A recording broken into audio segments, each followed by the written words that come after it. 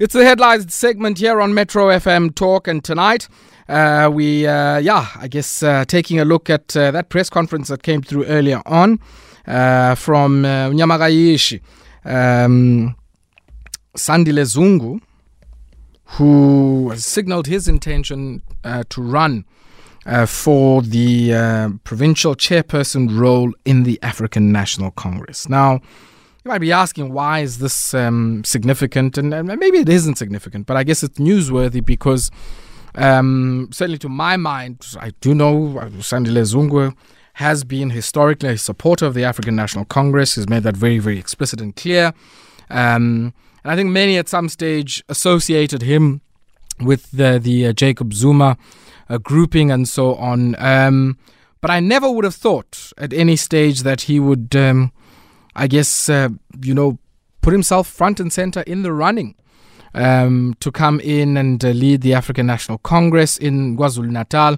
And at the time, even of the regional conference of the ANC in eThekwini, he was quite tight-lipped insofar as his support for Zandile Kumete was concerned and whether or not that was part of his own political ambitions. Well, it seems the cat is now out of the bag. And before we start there, I want to maybe go to a message shared by a gentleman here coming all the way from Plet, Africa Sebezo, which I found very interesting in response to the same issue. And he says, something is fundamentally wrong here. There's a death of ANC traditions and ways. Power no longer with the branches. People don't rise through the ranks anymore. Anyone with a bigger bag can pull up and contest. On the other hand, people who came late into politics are busy contesting for positions left, right and center. Abazi kwalo NDR, let alone volunteering for the movement without expecting anything. Things are different in the movement now. The movement is static, not moving, standing still. But I'm sure Sandile Zungu is a good chap. I've got nothing against him. Was just saying, okay, sure, thanks, bye. Yeah, a lot to unpack there, but and also a lot to unpack in the announcement that was made earlier on today. And to help us do this, Prof Bheki Mngomezulu joins me now on the line, political analyst. Professor Mngomezulu, good evening to you and welcome. Good evening to you, my brother, and good evening to your listeners. Thank you very much. I mean, I think Africa Sebezo's comment there rather scathing in his own criticism. And I think, go check out there on Facebook. A lot of other people would have engaged him on that. But I think a lot of people have sat up and listened and tried to make sense of this, largely because Sandile Zungu, known to many as a business person, known to many as the owner of Amazulu Football Club, and not necessarily, I guess, known as a political animal by any stretch of the imagination, unless we're missing something here. You know what, my brother? Let me start off with what you just read before you came to me. Sure. There is something worthwhile from what you just read. One of those comments is that basically branches are gradually, if not drastically, losing their power. Because they give delegates a mandate, go and vote for so and so, but then once the delegates arrive at the conference venue, things take a different direction. Money changes hands, which is a point, by the way, that even Zungu has mentioned, that if he gets appointed or he gets elected into this position, he's going to fight that because he's concerned that this is exactly what is happening, which is true, by the way. Now, what do I make of the decision by Zungu? I'm puzzled, honestly. Not because he doesn't deserve to be the leader of the ANC in KwaZulu-Natal, but because of the turn of events. You might recall that earlier on, he had indicated that he's ready to challenge the incumbent, Premier Sihle Zikalala. And there was nothing wrong with that. In fact, I'm one of the people who applauded him at the time, because I was saying that in times like this, you need someone who doesn't have the political baggage like all other politicians who've been in the fray for quite too long. And then in this case, he'll be coming from the business sector, and then we'd expect that maybe he'll do things differently. And at the time, I applauded him. But then it disappointed me because he pulled out.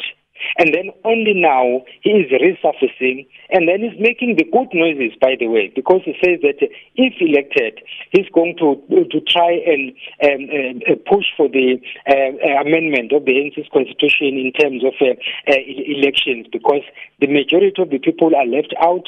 Only delegates go there to decide who is going to be the leader, and even those delegates don't take a mandate from their people, they just take their own decisions. The other important point is that if elected, is going to push for the reindustrialization of KwaZulu-Natal as a mechanism to try and create jobs.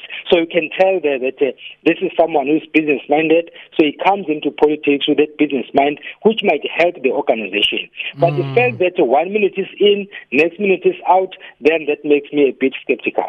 Yeah.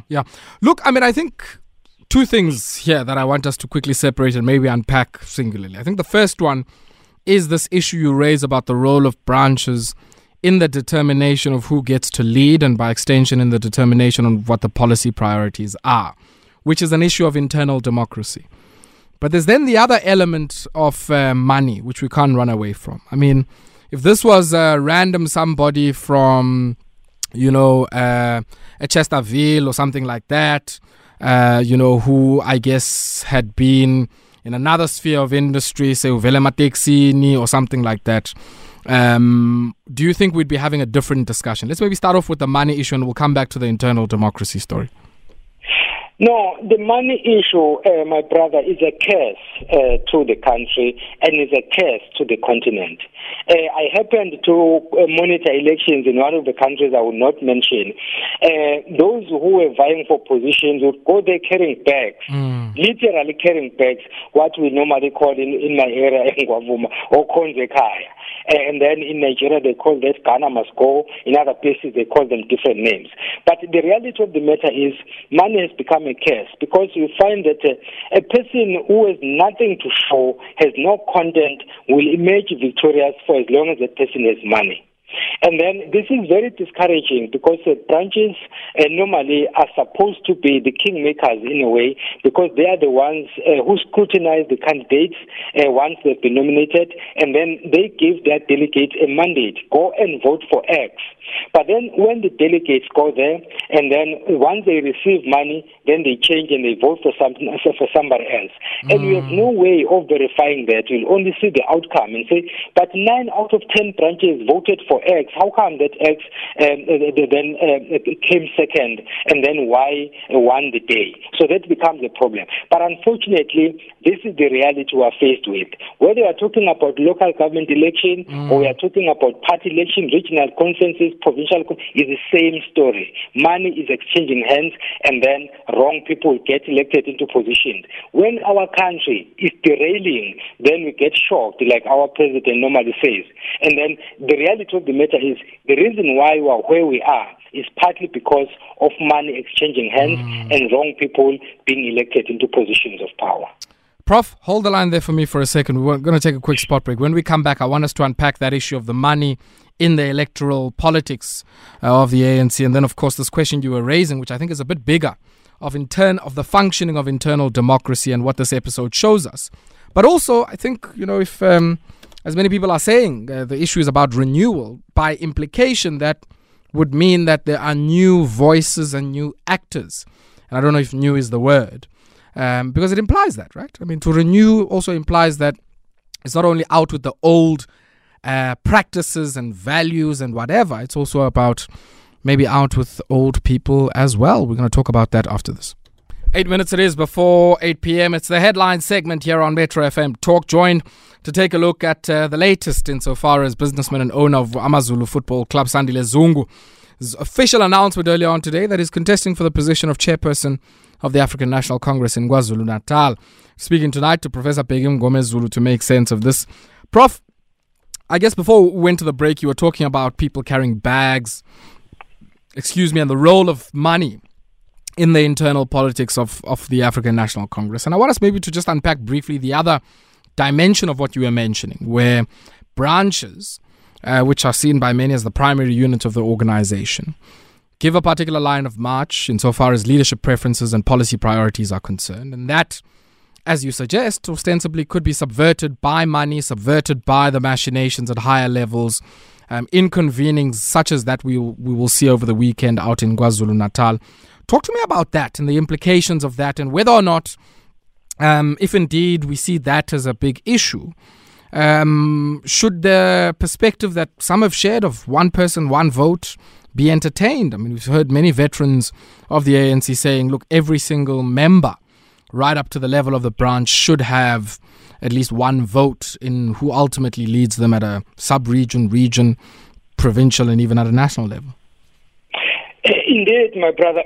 Yes, a couple of days ago, one of the SACP leaders made that point, and in Gauteng, and he was told that it's a point worth discussing, but the platform is not the correct one. He must wait until the policy conference, which I'm told is happening between 27th and the 31st of this month, and then hopefully by then we'll know what is happening. But that is something I also would in fact support, simply because in that case we'll find that the person who emerges victorious will be the person who has the larger support, or the largest support, so to speak.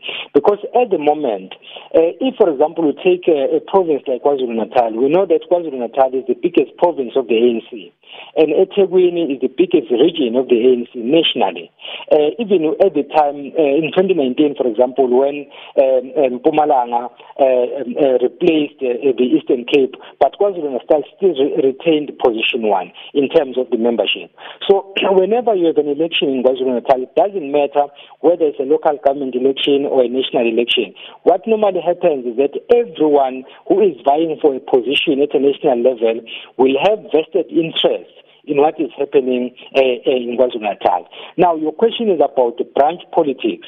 Under normal circumstances, branches are supposed to be the initiators of the entire process, by virtue of the fact that they are the ones who deliberate on the names that are likely to be forwarded for election, and then they go ahead and then they nominate those individuals. Then during election time, they indicate to their delegates who their preferred candidate is.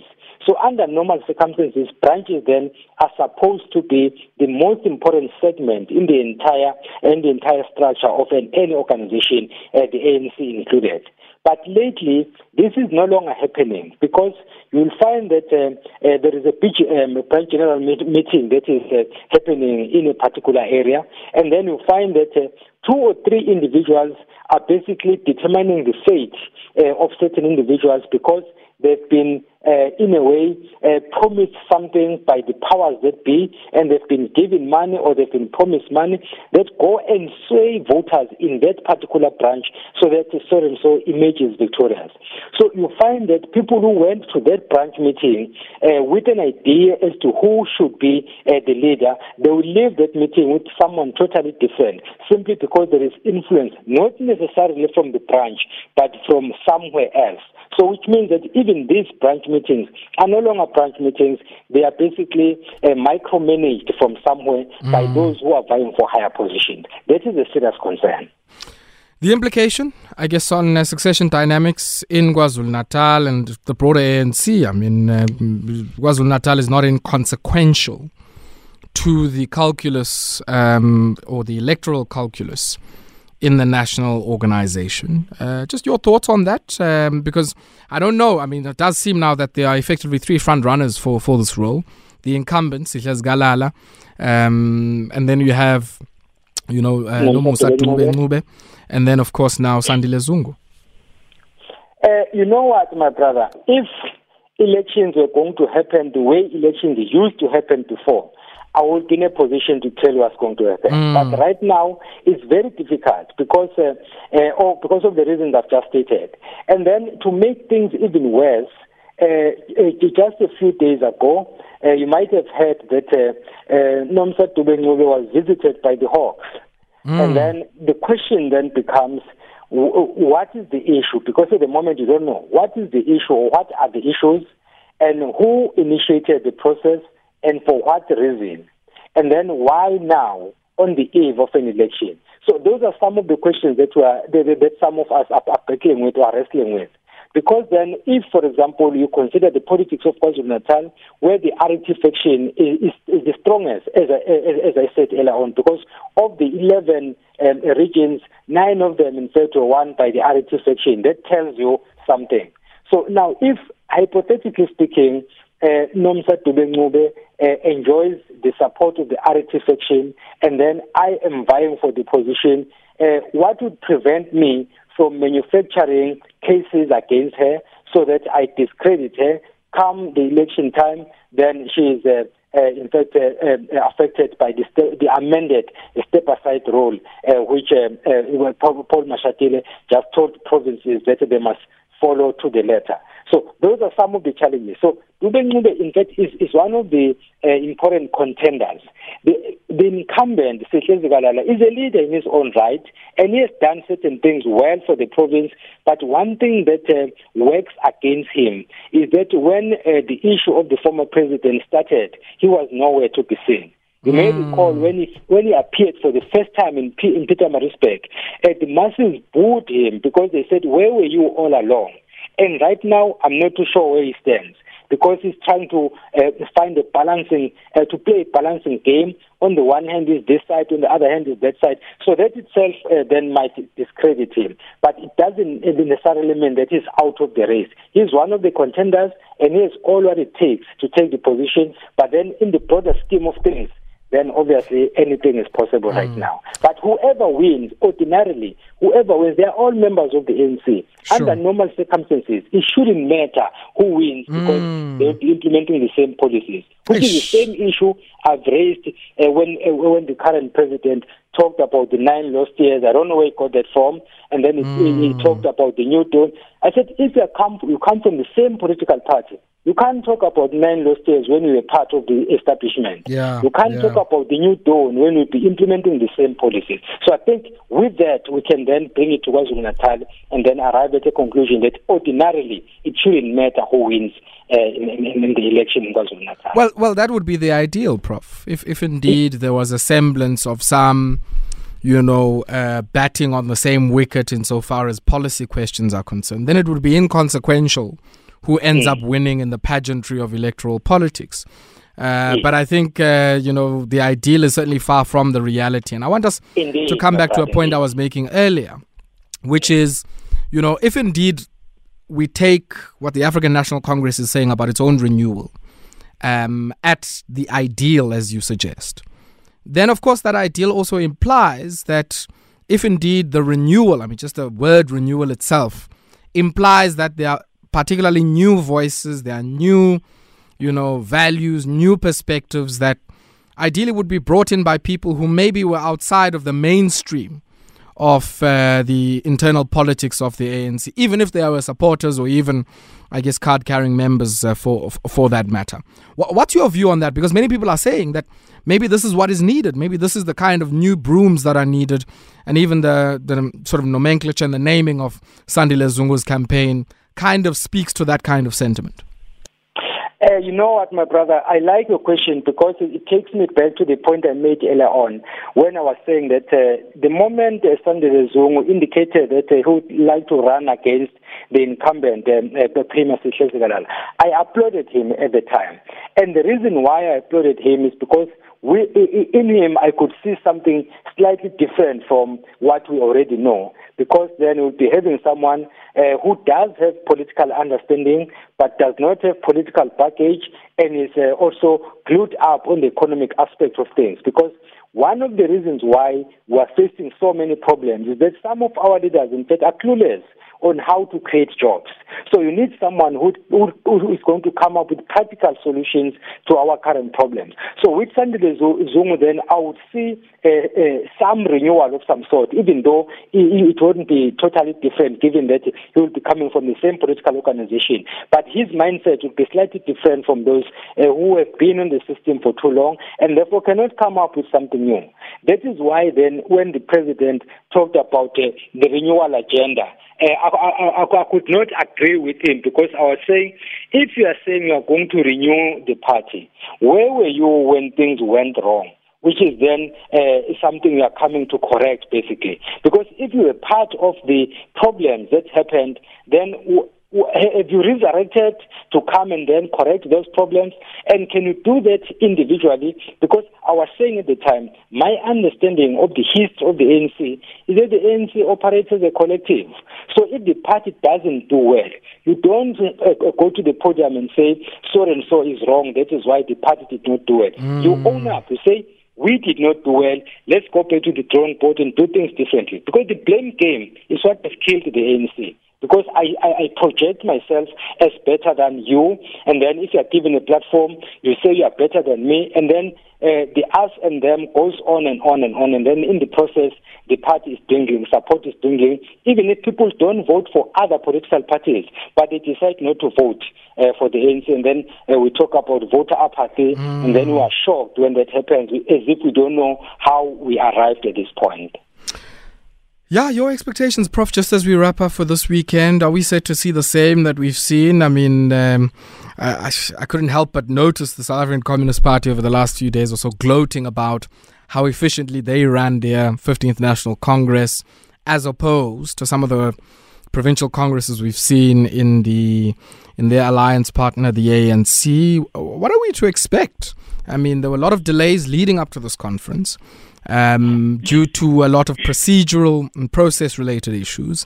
Will this conference itself, just like what we saw in the Eastern Cape, what we saw in Gauteng, also be tripped up by procedural concerns, complaints, grievances, and of course, I guess the vexing matter of credentials? I'm glad you're asking that question, my brother, because this is the fifth interview, in fact, I'm doing since 3 o'clock. And in the last two, I made a point, the same point you're making. I was saying that, you see, when it comes to this conference in KwaZulu-Natal, the stakes are high. And not only people in KwaZulu-Natal have vested interest in what is happening, what is going to happen, and what is going to be the outcome of that particular conference. There are a number of people nationally who have eyes glued on that particular conference. For that reason alone, then it means that everything should be done to make sure that all the glitches are attended to. The first thing that is going to cause problems, you might have heard that the ANC Youth League and some regions are saying that at that conference they are going to challenge the step-aside rule. And then if that doesn't happen, already you have a problem. But even before the conference starts, the issue of accreditation will be critical. Let's say, hypothetically speaking, I'm suspected of wrongdoing, and therefore the step-aside rule is supposed to kick in. And then I'm still attending the conference because my branch has nominated me, either out of defiance or out of ignorance, but they've nominated me, so I'm there. And then the first thing that is going to happen will be to check, first of all, if the province has indeed reached the 70% threshold, because that is the constitutional imperative, the constitution of the ANC. Once you tick that box, then you look at the delegates. Are all the delegates who are here people who are supposed to be here? And then that is where I foresee some problem. So the issue of accreditation, in my view, is going to delay the conference, unless, of course, they did the background work to make sure that all the delegates who go there are pre-screened before they go there. If they didn't do that, we'll see a repeat of what happened in the Eastern Cape, as you've just noted, and then, of course, what happened in Gauteng, where they couldn't even conclude the business of the day. They to schedule another time to conclude whatever matters that were left unattended to. Professor Mngomezulu, Sandle Zungu. And thanks to your listeners as well. Thank you very much. Professor Mngomezulu, the political analyst, Professor Bheki Mngomezulu, speaking to us here on the Mighty Metro.